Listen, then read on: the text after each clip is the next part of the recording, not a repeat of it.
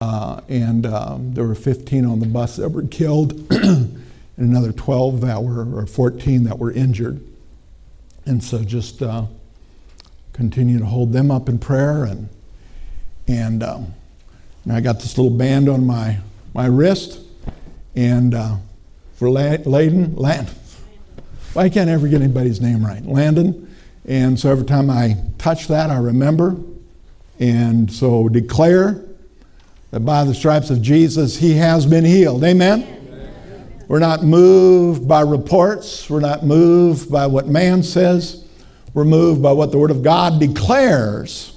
And so by the stripes of Jesus, he has been healed. Amen. I want to talk with you this morning. I want to share with you about how to respond to the promises. You know, God has said, the Word says, that to all the promises of God, his response to us is yes and amen.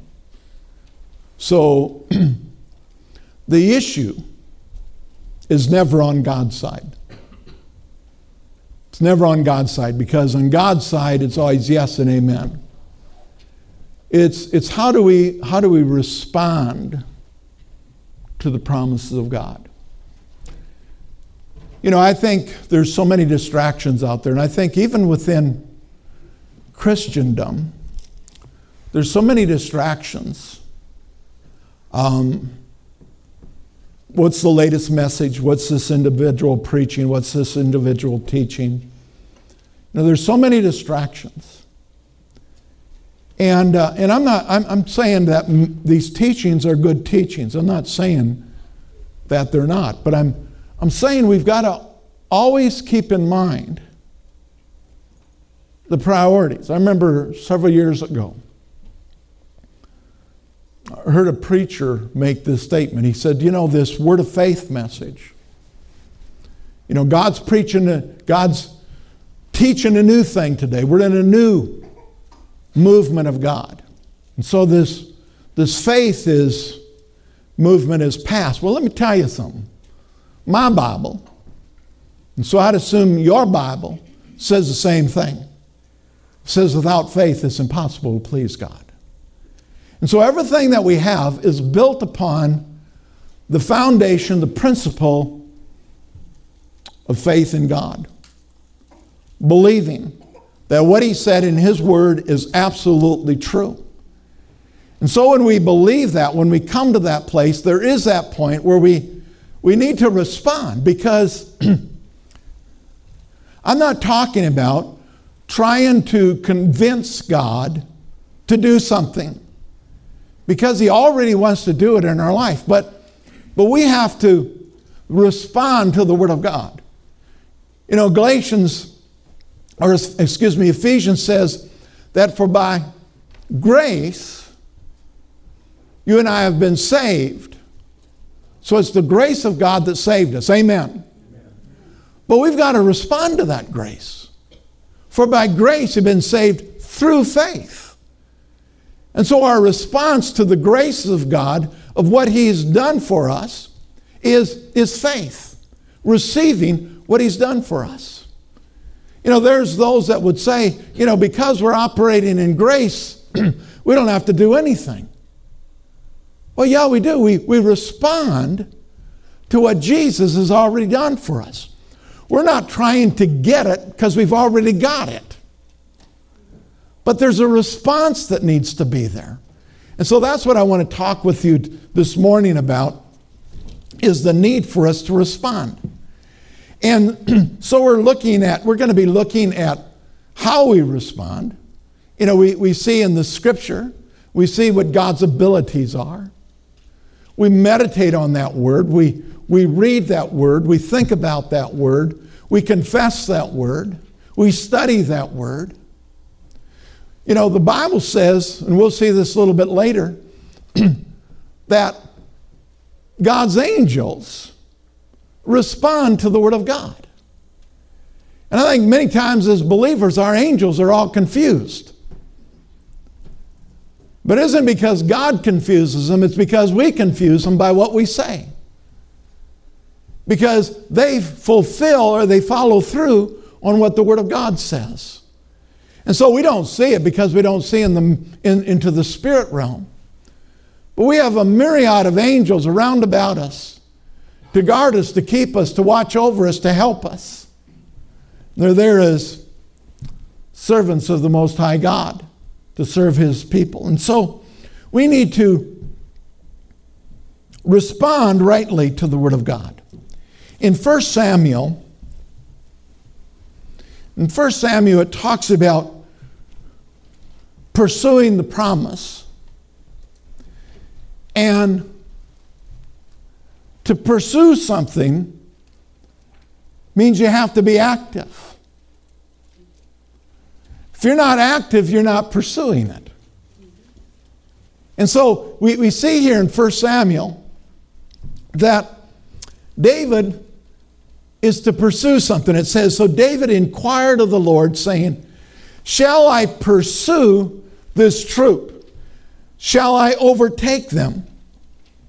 And he answered him, pursue, for you shall surely overtake them, and without fail recover all. So what had happened is the enemy had taken David's family and his goods and so forth. And so he inquired of the Lord, shall I pursue? And the Lord said, pursue, and you shall overtake. You know, there's things in our life. You know, we don't like to talk about it. I don't like to talk about it. But there's a thief that's come but to steal, kill, and destroy. And that which he's taken from us, it doesn't belong to him. It belongs to us. And so we need to pursue. We need to be determined. We need to be active. That I am not going to allow this in Jesus' name. You know, a couple weeks ago I talked about settling. Well, one of the ways that we settle is we don't pursue. We don't go after that which belongs to us. When the Word declares it, it belongs to us. And we need to pursue it. Not because we're trying to get God to do something for us, but He's already done it. He's given us the promise. He gave David the promise. He said, pursue them, overtake them, because I've already given it back into your hands. What the enemy has stolen belongs to us. And it's time for us to stop sitting back and being comfortable and saying, que sera, sera, what will be, will be. It's time for us to rise up and say, no more. I'm going to pursue, I'm going to receive that which has been promised to me because it belongs to me. It's not us making it happen. You know, that's what legalism is all about, making something happen in your life. It's about recognizing what Jesus has already done for us and being determined within ourselves that we'll settle for nothing less. Nothing less than what God has promised. That's what we're going to pursue.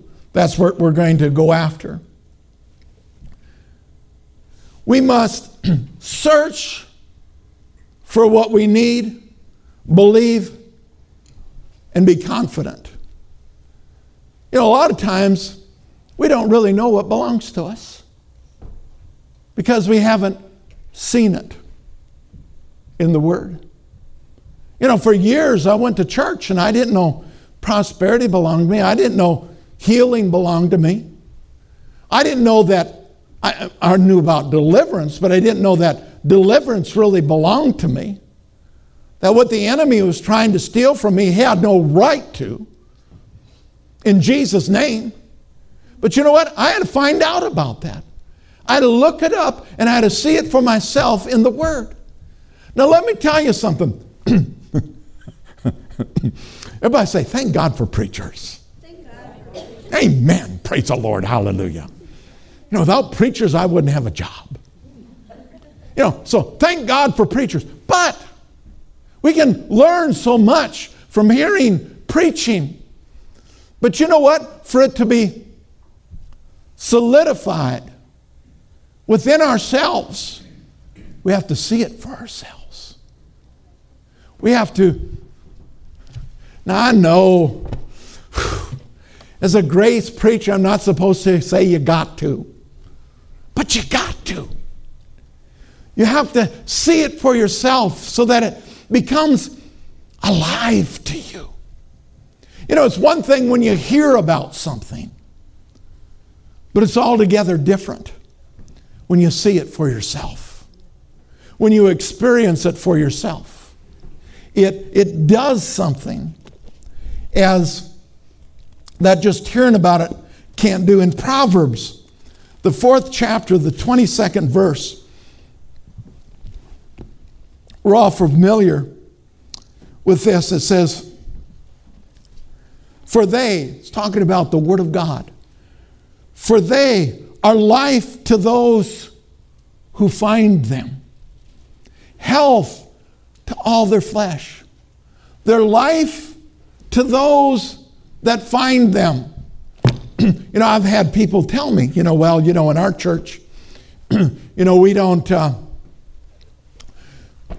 don't ever see anybody baptized in the Holy Ghost and praying in other tongues.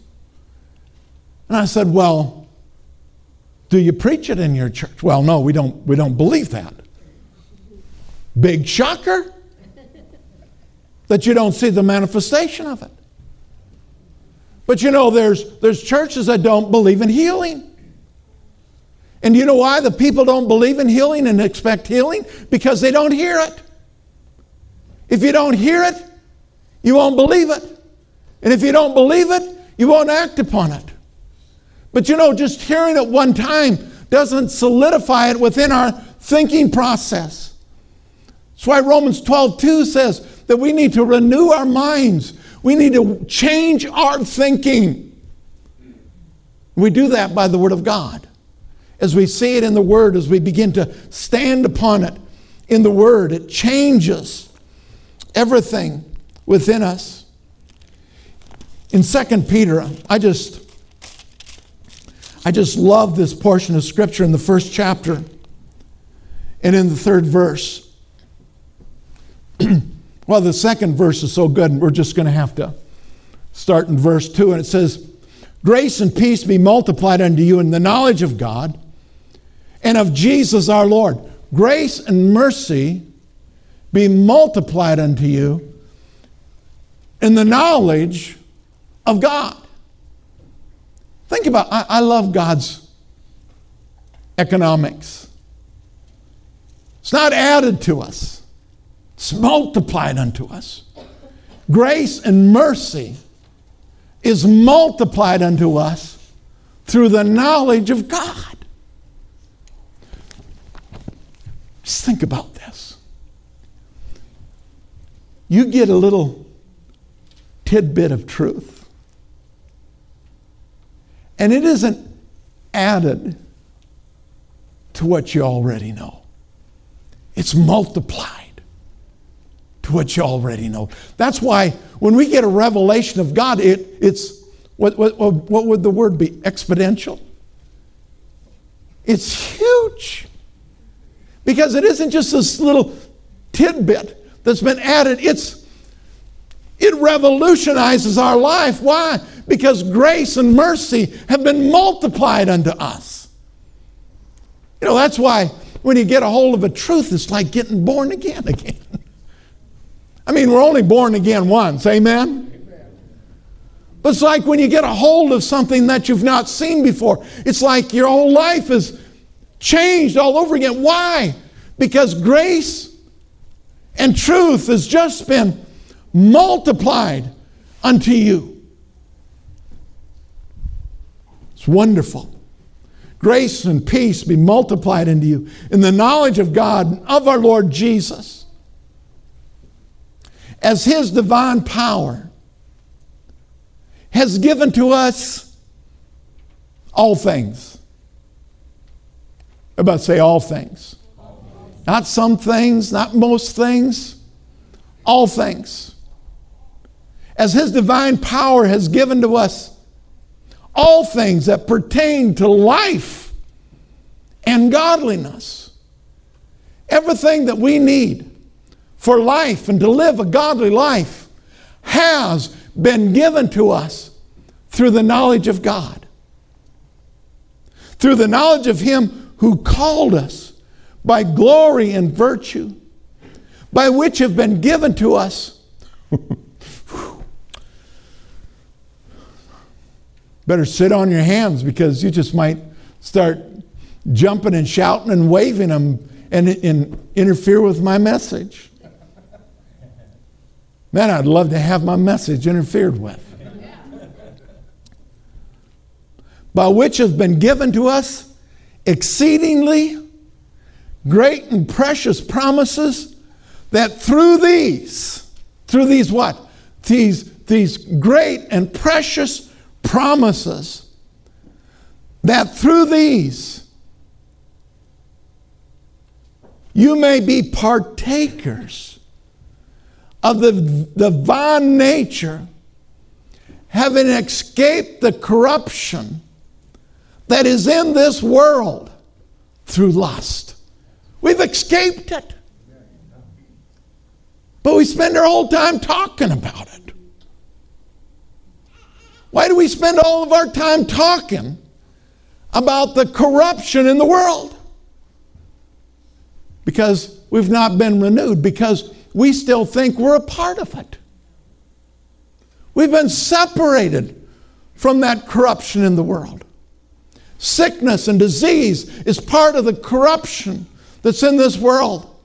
Poverty and lack are part of the corruption of this world. Bondage that we experience in our life is part of the corruption that's in this world. Discouragement, hopelessness, feelings of failure, all of those are attributes of the corruption that is in this world, that's a result of the lust that has overcome and empower men of this world. But you and I, we're a peculiar people. Because we're not subject to the corruption of the world. Because we're aliens here. We're just simply passing through. We're not citizens of this world of corruption. We're citizens of a heavenly kingdom. And it isn't when we die. It isn't when we start pushing up daisies. It began the very moment that we received Jesus as our Lord and Savior.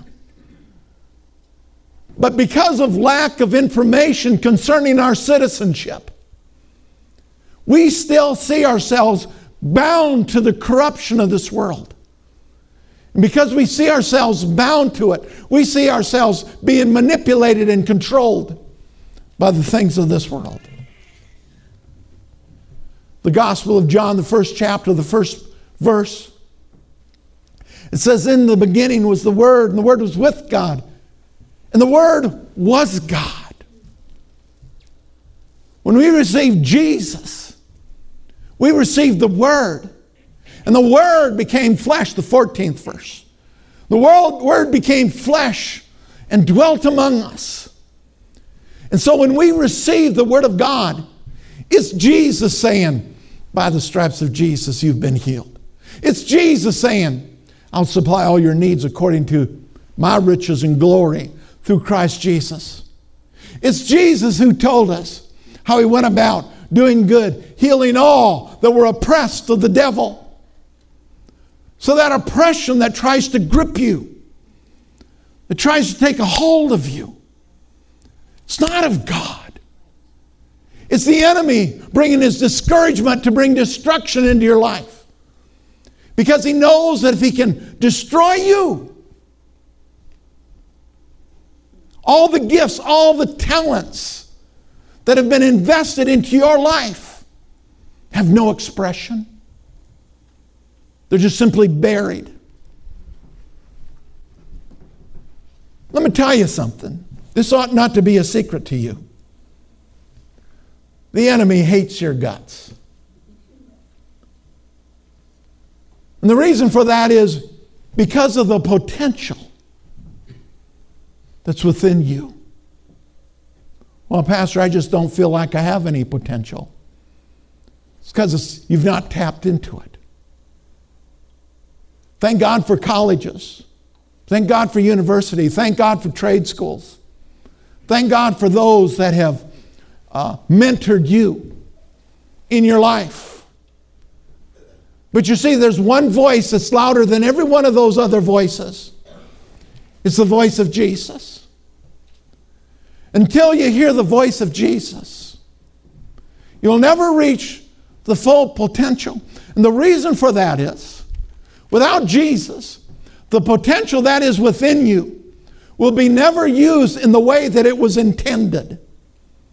Guess what? Every bit of potential that is within you is to be used for the good of humanity, is to be used for the kingdom of God. That doesn't mean that every one of us is a preacher well, you are in your own right. But what we call full-time ministry, not that every one of us is called to that, but guess what? Every one of us is called to ministry. Every one of us. You may have a vocation that pays your bills, but your calling is God, to serve Him. And you know what? He wants to lead you and direct you. And through the Word of God, we find out what He really has made available to each and every one of us, so that at the end, we hear those wonderful words, "Well done, my good and faithful servant." You know, at Billy Graham's funeral, several of the individuals made remarks to that concerning Billy Graham. "Well done, my good and faithful servant." But you know what? Billy Graham is going to receive that statement because of one reason. Not because he was a great preacher. Not because there were thousands and millions that were affected by his ministry. But he's going to receive it because he is obedient to the call. Now that call, be a plumber, be a farmer, can be a nurse, can be a teacher, can be whatever God's called us to do. But ultimately, is to demonstrate His goodness and His love to a lost and dying world. Because guess what? Your circle of influence is far, far greater than any circle of influence that I have. The impact that you can have on the lives of people as they watch your life and they see a living testimony of the goodness and the faithfulness of God. You're fulfilling your call. You're fulfilling your purpose.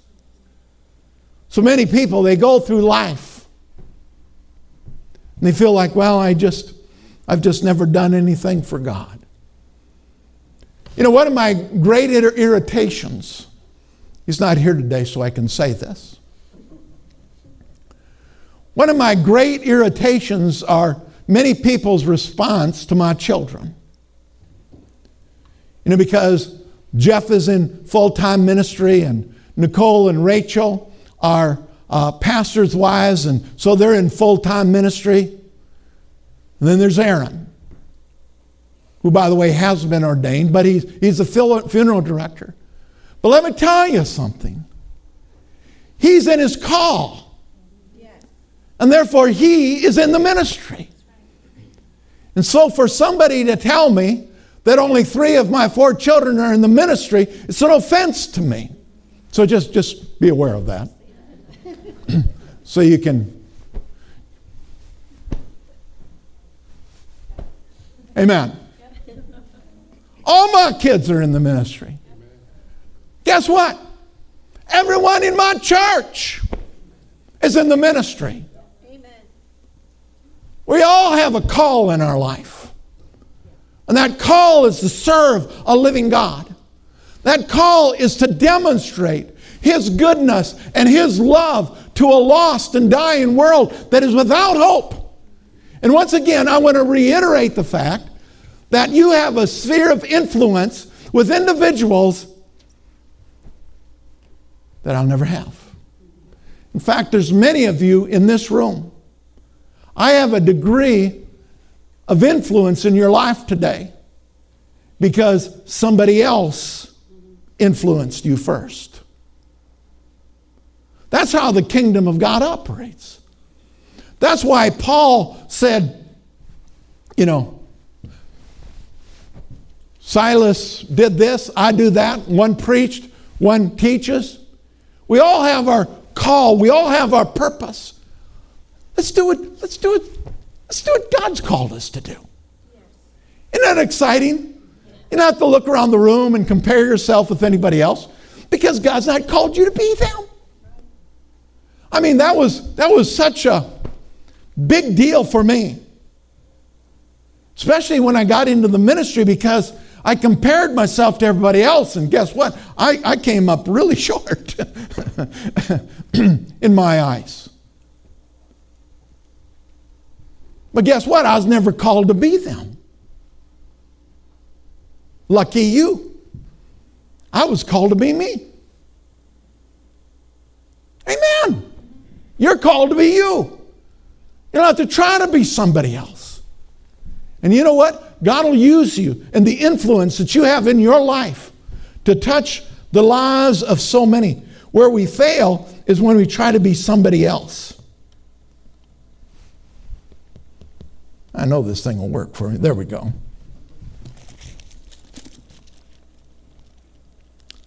Let's look at Mark, the 9th chapter.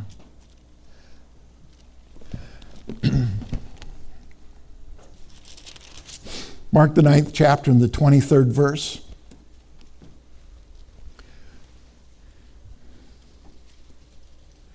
You know, one of the big things is in the church is we know that God is sovereign. We know that God is able. Amen? God's able. We just don't know that He will. We just don't know that He wants to. Part of where we need to get in our walk is to come to the realization that not only is God able, God is willing, He wants to. You know why He made His promises to you and I? Because He wanted to. He gave you the promise of healing because He knew that the thief would come but for to steal, kill, and destroy and try to bring destruction into your life.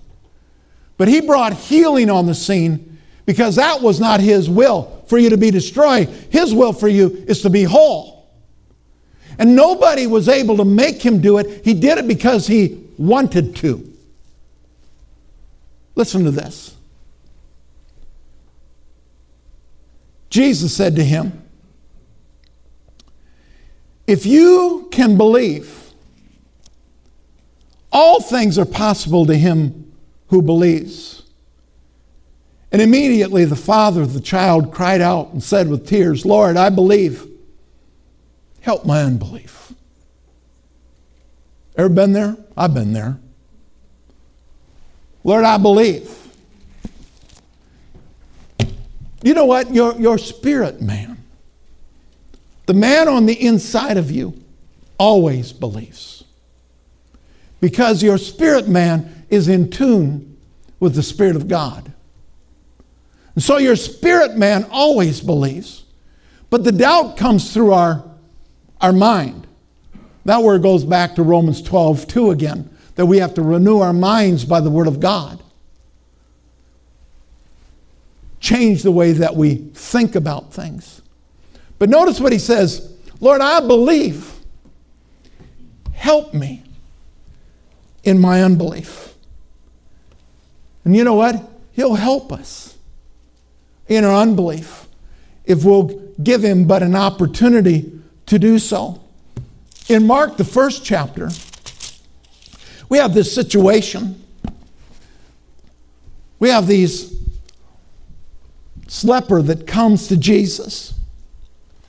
And in the 40th verse of Mark 1, it says, "Now a leper came to him, imploring him, kneeling down to him, and saying to him, 'If you are willing,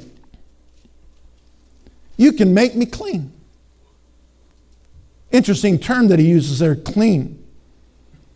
But a leper in this day wasn't allowed to be in public.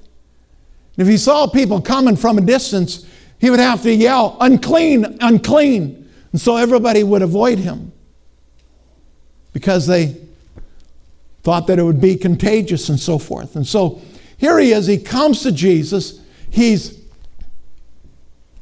begging him. And he's saying, "If you're willing, you can make me clean." And notice how Jesus responds to him in 41.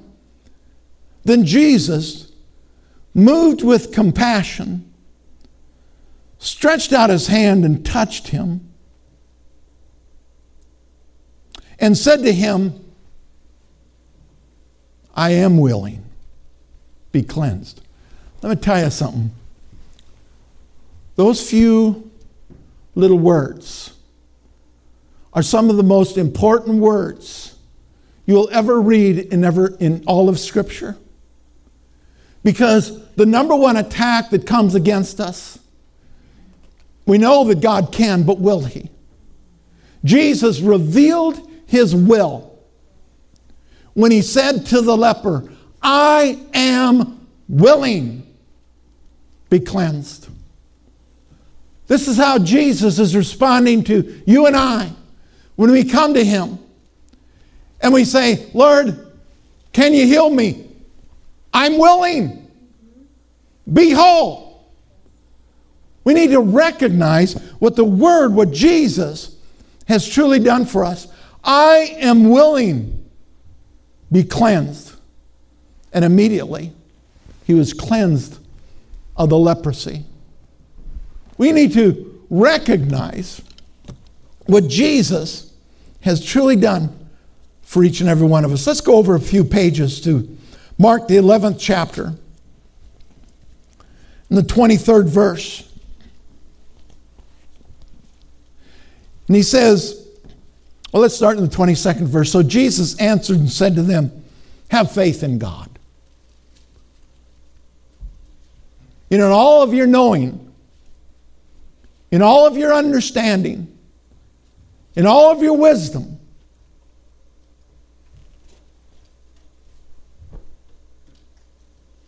have faith in God. You know, we can get so deep and so technical in so many areas of the things of God, in the Scriptures. We can get into the Hebrew and we can get into the Greek, and periodically I like to do that. But hear these words, these 4 words: have faith in God. No matter what the circumstances are that you're encountering, have faith in God. No matter how impossible it may appear to be, have faith in God. Because there's one thing that we can have assurance of, that God will never leave us or forsake us. Even when the circumstances appear to be getting worse, have faith in God, because He'll never forsake us. "For assuredly I say to you, whoever says to this mountain, 'Be moved and cast into the sea,' and does not doubt in his heart, but believes that those things he says will be done, he'll have whatever he says." You see, if we believe something, it produces something. It produces actions on our part. And one of the first actions that faith produces is words. What we say. Because whether we believe it or not, we can have what we say. And if you don't believe that, just look at your life from the negative standpoint. What you have is a result of the words that we've spoken. And so what we need to do is begin to change what we say. We need to change the words that come out of our mouth. Rather than damning our neighbor, maybe we ought to pray for them that they can get saved. Amen. But see, we're so quick with our words. We don't think about the words that are coming out of our mouth as to what they're really producing. Because words produce. He says, we'll say to that mountain, what's the mountain in your life? It's not some physical structure that we're necessarily talking about. We need to stop talking about the problem and start speaking to the problem. Stop talking about our illness and start speaking to the illness and telling the illness that in the name of Jesus Christ of Nazareth, you have no authority in my life. By the stripes of Jesus, I have been healed. And so sickness and disease, you're not welcome here. Be moved. Be cast into the sea in Jesus' name. Words are so important. You know, we were talking about the other day when we first got saved, we had scripture taped up every place. You had them on your mirror, so the first thing you looked at in the morning was scripture. Had it on the dashboard of the car. We didn't have phones to get our attention. We had our dashboards to get our attention. Because we had scripture put everywhere. Most of you have heard the story about Colleen and her son Matthew. And how Matthew, he was a senior in high school, and he was driving his Jeep, and he flipped it on the way to school and had brain damage, and they life-flighted him to the hospital, and Colleen went to the hospital, and they basically said, Matthew is going to be a vegetable. He's never going to be able to graduate high school. He's going to never be able to live a normal life. He's a vegetable. And she wouldn't accept that. And so she took scripture and typed it out and taped it all over the walls. And when the nurses and the doctors would come to update, she would say, we're going out in the hallway. She wouldn't allow anybody to speak negatively in the room. She said, if you're going to talk that way, go out. But I don't want him to hear it. And so she would sit there and she would read scripture to him. And she would talk to him about what he was going to do when he got up and so on and so forth. But they said, never going to happen. Going to be a vegetable the rest of his life. One point they were going to move him to a nursing home, and she refused it. So one day she's sitting there talking with him. Talking to him. Not talking about the problem, talking to him. Wasn't it his toe? She noticed moving a little bit, something or other, and next thing he started moving a finger, started moving a hand, and next thing you know, he's talking, and I don't know how many years ago that's been, but he's not shut up since. He said, I want a hug. That's the first thing he said. First thing he said was, I want a hug. The doctor wrote out a report. And the doctor's report said, and this was in Kenneth Copeland's magazine, and the doctor's report said, this has nothing to do with medical science. It was beyond anything that medical science could do. It's the result of the faith of a mother. We take too lightly the words that can come out of our mouth. He was determined.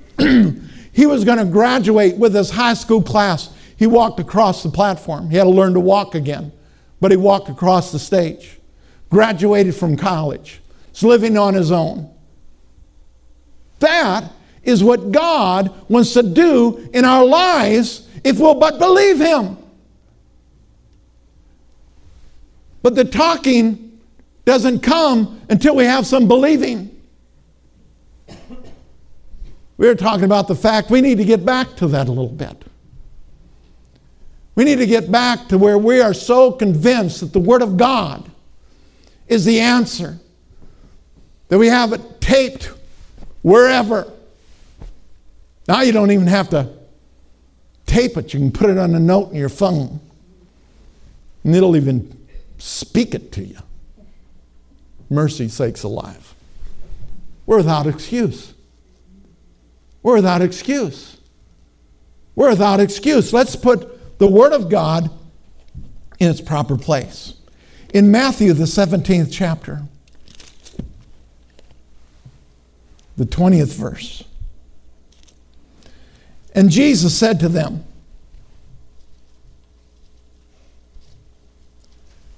because of your unbelief, for assuredly I say to you, if you have faith as a mustard seed, you'll say to this mountain, be moved from here to there, and it will move. And nothing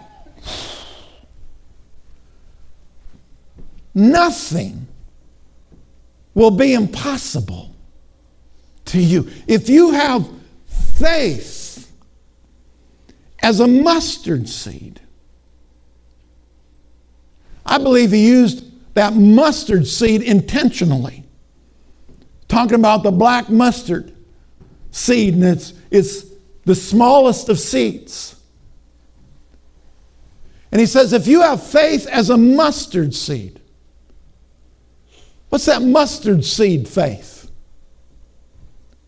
Well, in Romans 12:3, I think it is, it says each of us, when we were born again, we were given the measure of faith. And that measure of faith, at the very least, is mustard seed faith. And with mustard seed faith, nothing is impossible to us. There's just one thing about faith, though. Faith can't receive what it doesn't know has been made available to them. That's why the Word is so important. Through the Word that I found out that by the stripes of Jesus I've been healed. It's by the Word that I found out that my God will supply all my needs according to His riches and glory through Christ Jesus. It's by His Word that I found out that I was to love my wife as Christ loves the church. It was by His Word that we find the truth, the reality that's been made available to us through Jesus Christ, through His completed works. That it's not me trying to get something. It's what's already been given to me. But you know what? I can have it, but if I'm not aware of it, I'm never going to walk in it. I'm never going to experience it. I don't know who it was. I was listening to a preacher. I don't remember which one it was, and he brought up this old story. I don't know who I heard it from the first time, but it was about a guy that was going to, right after the war, was going to immigrate to the United States. And so he had saved up all of his money to get the fare for the boat. He bought a boat ticket so they could leave and come to the United States. And took everything he had to buy that ticket.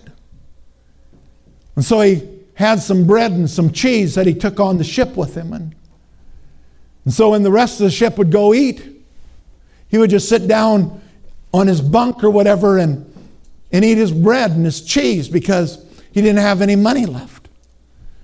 And towards the end of the voyage, they were about ready to land in the States, and one of the officers on the ship saw him, and he came up to him and he says, I just want to ask you something. Can I ask you something? Sure. He said, did we do something to offend you? And he says, well, no. He says, well, I was just wondering because you never came to the cafeteria to eat with everybody when we had a meal. You always left. And he says, well, I'm kind of embarrassed about this, but I used all my money to purchase my ticket. And so I didn't have any money left over for the food. And the officer says, "Oh, didn't you know?" And he says, "Well, didn't I know what?" And he says, "The food was included in your ticket." So for the whole voyage, he ate bread and cheese when he could have been eaten with all the rest of the people. Whatever the food was laid out before them. But he didn't know. Let me tell you, as believers in Jesus Christ, we're missing a lot of meals. Because the price has already been paid. Jesus didn't pay the price just simply so that you might go to heaven. If that was all that was, praise God. Be more than enough. But Jesus paid the price for healing, for deliverance, for abundance, for every one of your needs to be met. The price has been paid in full. We don't even have an entrance tax. It's been paid in full. Jesus took care of the whole thing. Will we believe? Will we accept? You know, it's an interesting thing about faith. It's an interesting thing about when you really believe something, it demands an action. And you know, our actions ought to become spontaneous. It ought to become part of who we are. You know, I go to a soccer game with little kids. My little kids are getting bigger, but I've been at soccer games and I'm sitting there and minding my own business, just watching the soccer game. And all of a sudden I realize my leg is over my head because I'm trying to help them kick the ball. I don't intend to do that. My wife says, "Stop it." I don't do it intentionally. It just what happens. I leave a soccer game and I'm wore out. My legs ache because I'm constantly trying to help them.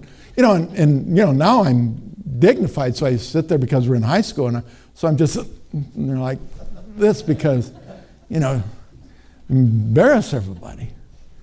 That isn't so bad. It's when I get up and try to help. That's when it gets really bad.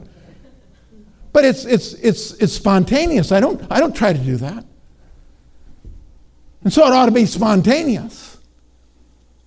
When sickness tries to come and get by the stripes of Jesus, I'm healed. Did I say that out loud? Ought to come out. Why? Because we believe it.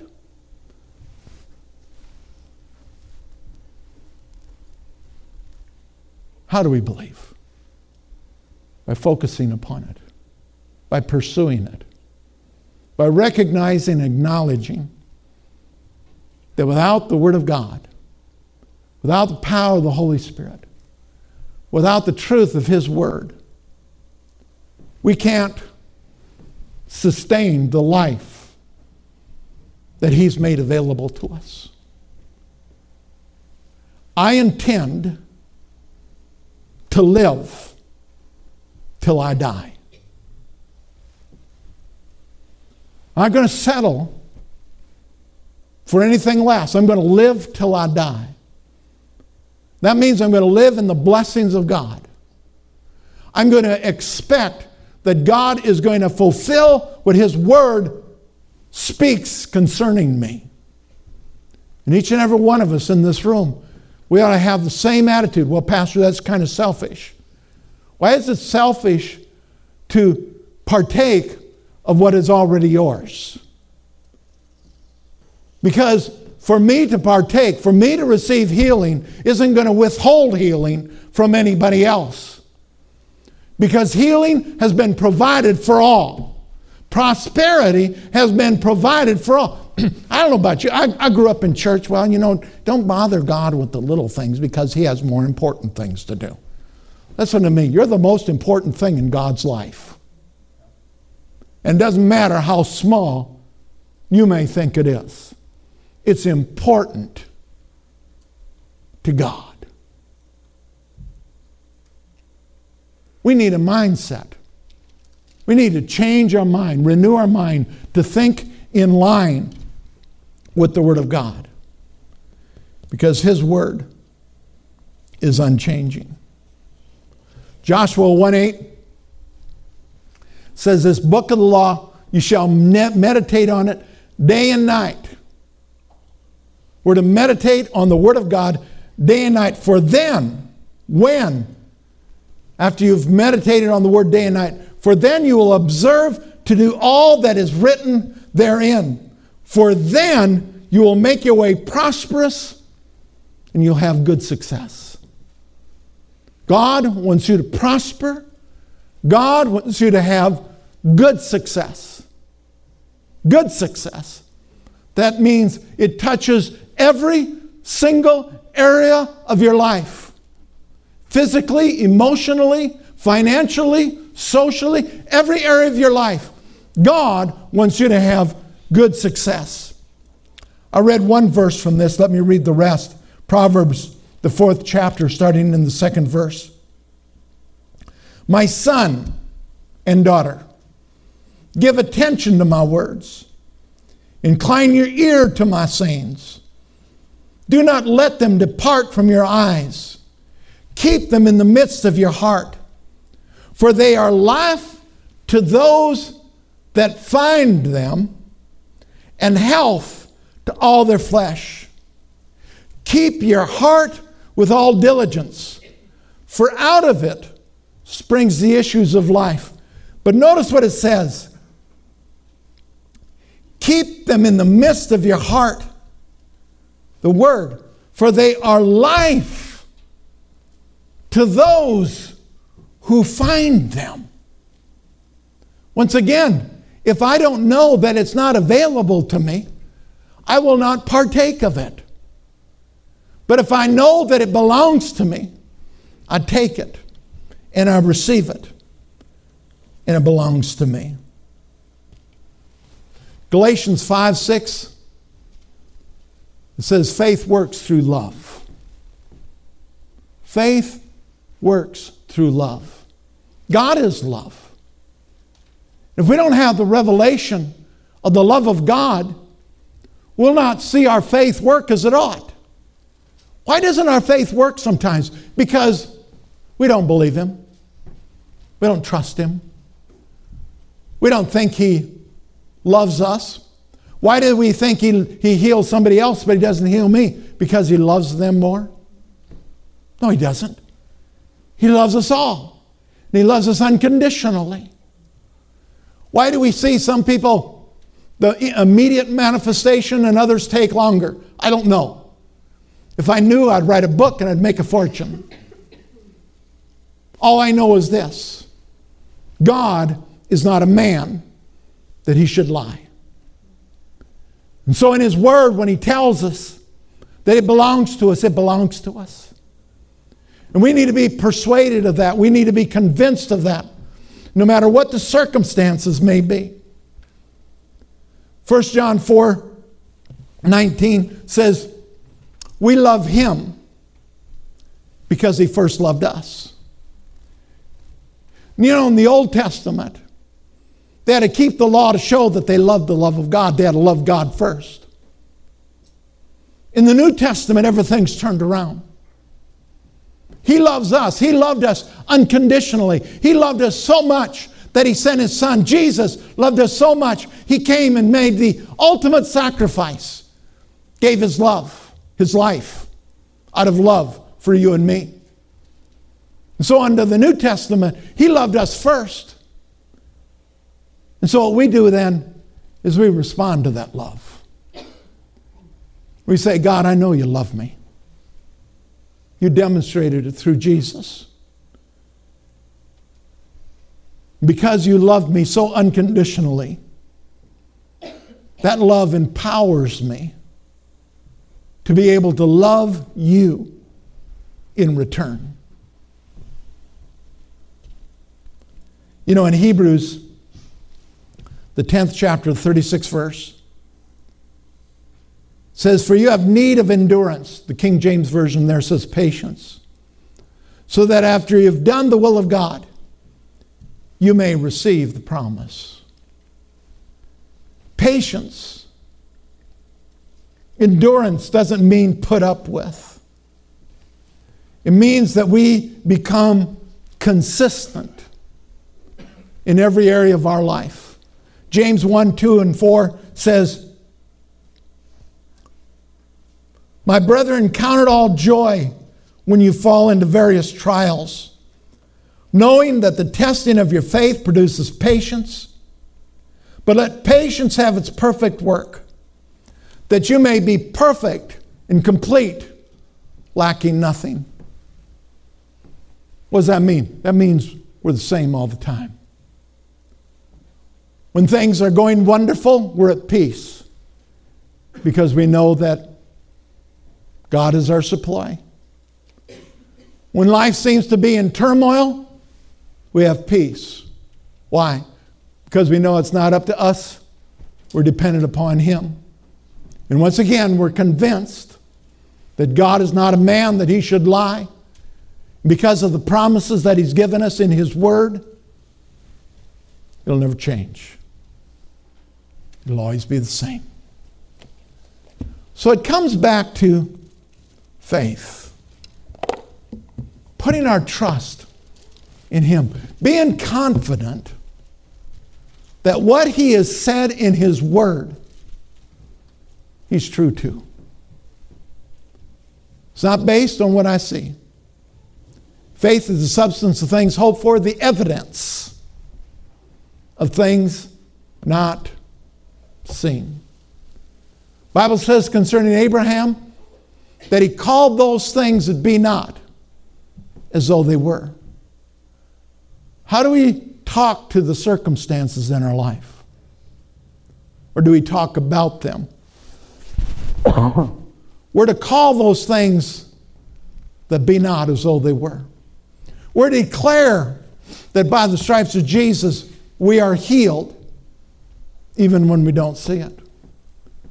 We're to declare that my God supplies all my needs, even though it doesn't appear that our needs are being met.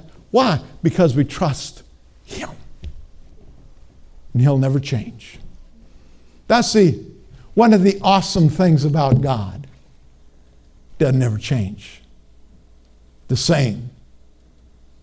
Yesterday, today, and forever. That means the Jesus that we see in the Gospels is the same Jesus that Peter and Paul preached about in the epistles.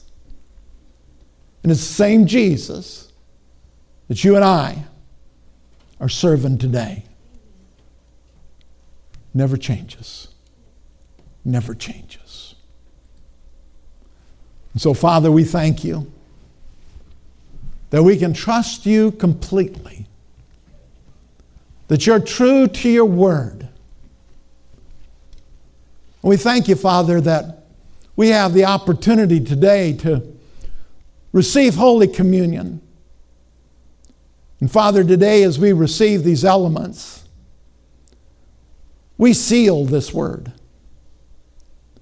That we're reminded of the completed works of Jesus, how He did it for each and every one of us, that we might have a victorious life.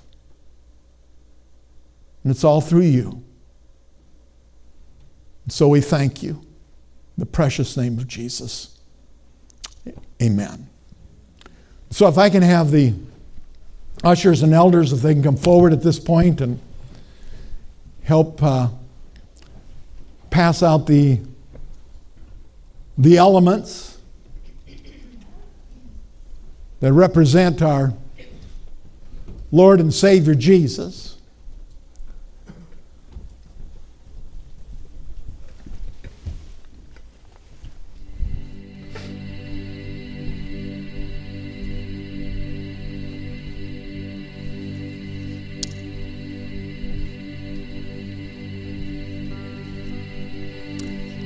having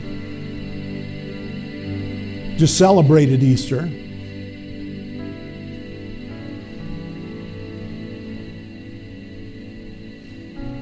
we're reminded of his death, burial, and resurrection. But you know, one of our problems that we have is that we have a tendency to forget things. It's kind of the old saying, out of sight, out of mind. Thank God as we celebrate Easter, we're reminded. But I believe that God knows our nature. And as a result of that, he instituted a reminder that would bring us regularly back to that place of being reminded of what Jesus did for us. And this bread is one of those elements. You know, it says that on the night in which Jesus was betrayed, he took bread.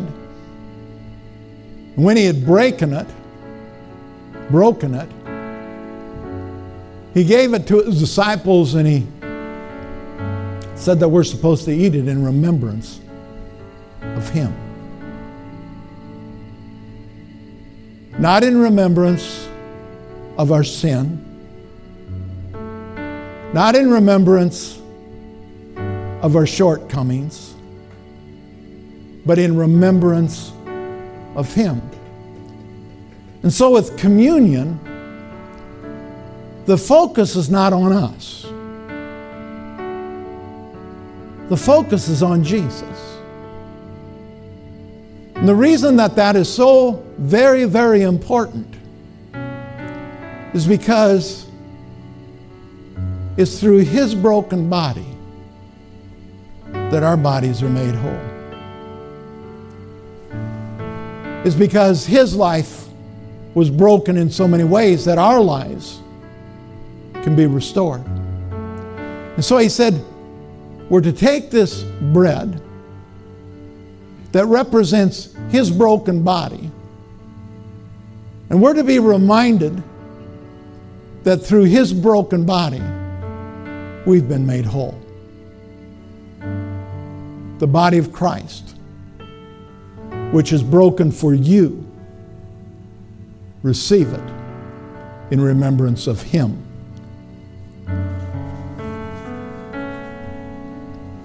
Then, of course, we always have the second element, the juice, that represents the blood of our Lord and Savior Jesus. And of course, we repeatedly repeat how the Bible says, without the shedding of blood, there is no remission of sin. It was through the shedding of Jesus' blood that our sins were remitted. Our sins weren't just simply forgiven. Our sins were removed. Our sins were washed away. Our sins were to be remembered no more. You know, the Bible says in Revelation, it says that the accuser of the brethren has been cast down.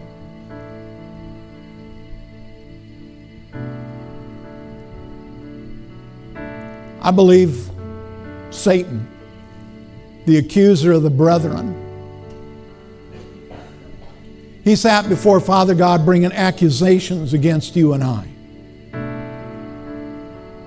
But when Jesus died on that cross and he shed his blood, and he went and battled the enemy and cleaned out heaven, and the evil one was cast down, he's no longer there to accuse you and I.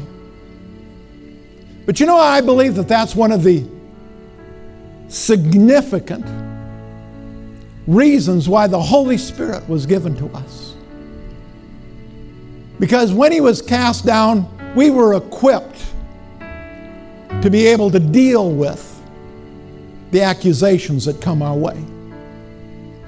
And one of the things that we need to begin to recognize is those accusations that constantly come against you and I. It's not my conscience. It's not my spirit. It's the evil one bringing accusation to accuse you and I so that we think we're not worthy to receive what Jesus has provided for us. And so we've been given authority. And so when that accusation comes your way, you need to renounce it. You need to declare that through the shed blood of Jesus, I've been washed clean. My slate is clean. The enemy has nothing to bring against me because Jesus took care of everything. And so this juice that we drink that represents the blood of our Lord and Savior Jesus, it was poured out for you and I that we might be reminded that through the shed blood of Jesus, sin and the defilement of sin no longer has any place in any of our lives because we have the victory through Christ. The blood of Jesus, which has been shed for you, receive it in remembrance of Him. Now, Father, we thank you for the victory that's ours. We thank you that through Jesus Christ, we are more than conquerors, that through Jesus, we can do all things as He strengthens us. And so, Father, I pray that as we look to your word, we see the promises that have been made available to each and every one of us, that we would recognize the increase of grace and peace, and that, Father, we might walk in it. And that we would not only walk in it, but we would demonstrate it to those around us, that they might see what a mighty God we serve. And in doing so, Father, we pray that you might receive all the praise, all the honor, and all the glory. And Father, I pray that in the precious name of Jesus. Amen. God bless you. As you go in His peace, His strength, and His love. Go in the name of the Father, the Son, and the Holy Spirit, in Jesus' name. Amen. God bless you. Give somebody a hug. Let them know you love them.